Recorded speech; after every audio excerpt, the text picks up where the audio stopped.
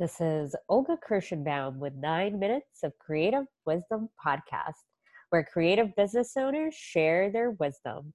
It is 6 questions in 9 minutes because creatives have a short attention span.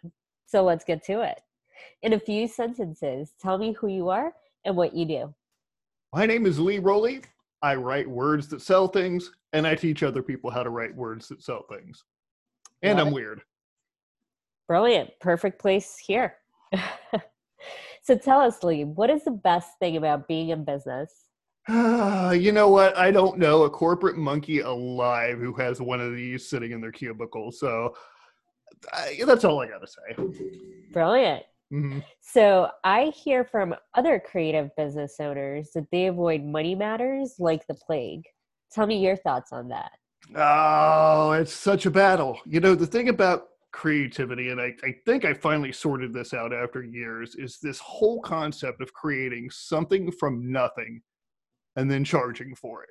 Yeah. It's almost kind of God complex like, and we feel like we're not entitled to do that.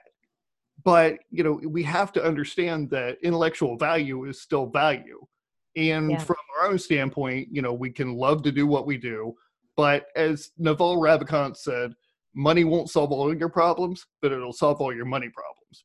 So we got to do it. Don't be shy about it.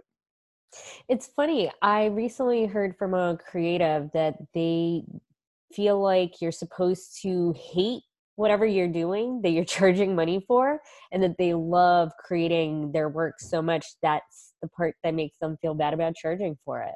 Well, there's this puritanical sense of drudgery that's been instilled in our DNA that we're supposed to hate what we do. Right. I mean, when you were slinging mud, 12 hours a day and it's freezing cold and you can't get a second job because, there isn't any such thing. Life sucks, but it's not that way. We've got opportunities now, and we need to cleanse our DNA of, metaphorically speaking, of this idea that work's supposed to suck. I love that. Cleanse our DNA. So what other successful creative business owners like yourself should be on my podcast? Have you met Mary Henderson?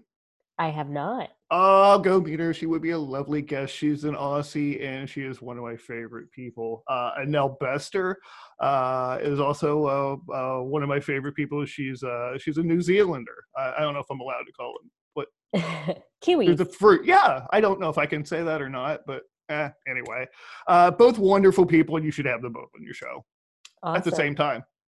We'll see about that. So what is the one piece of wisdom or advice that other creative business owners should know? When I was spending my year trying to build my presence on Instagram before I embraced LinkedIn, which was a terrible waste of time, by the way,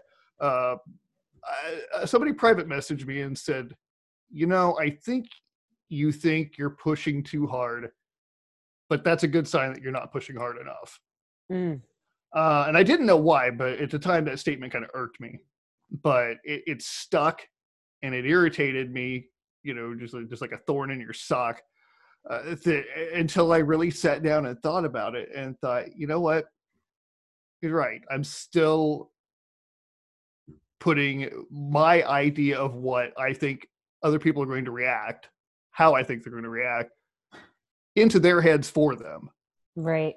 And then using that to silence myself, which has got to be some kind of mental illness. I don't know what kind of mental illness that is, but maybe several. But it's epidemic. We're afraid that, what we put out there, we're afraid of what we could put out there based on what we think other people are going to think of us. Yeah. I kind of think about it as using salt when you're cooking. I personally never think that rewind. I always think I put too much, but it's never enough. And that's how I feel about online presence. It's like, you think you've done too much, put on some more. Well, that's true. To work with your salt analogy, here's the thing. If you do put too much in, you're toast because you can't take it back out, right? And so there's the fear. And I could liken that to how we think that, oh my gosh, if I make a misstep online, if I put something out there wrong or that's too much on social media, then I'm screwed forever. But the Right. thing is that, you know what? We have collective amnesia. We're not going to remember 24 hours from now. Don't worry about it. I have done so much dumb stuff online, blah, that I can just be absolutely crucified for. And the next day, people are just like, yeah, whatever. Let's And just it's move on. also, I think it's also one of those things that how will you know that that's not a thing for you if you don't make that mistake? Mhm. I remember first time I sold someone or put out like a cold sell message out there, and I was like, ooh, that doesn't feel good. But I knew that's not a thing you're not supposed to do. And I guess I didn't think it was doing a cold sell when I was doing it. But then I realized my mistake and I was like, ew, that feels gross. I never want to do that. But had I not made that mistake, I would have not known it. But I would have been too scared to sell. That's right. So Perfect now, example.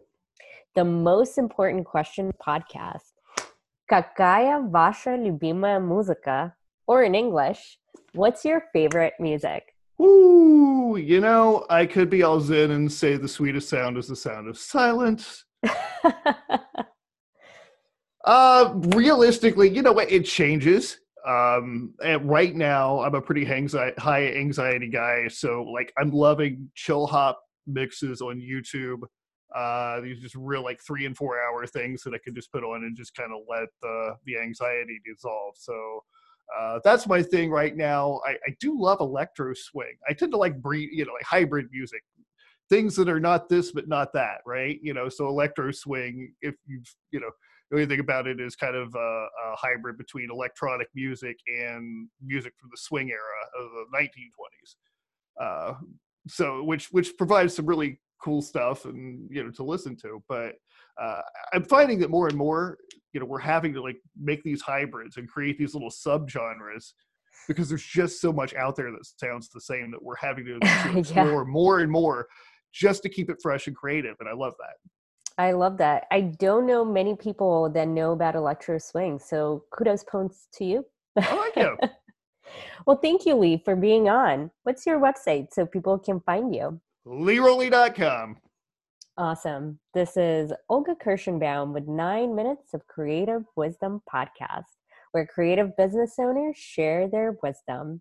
Make sure to check out my blog at ragstorichesconsulting.com to get money insights you haven't heard before.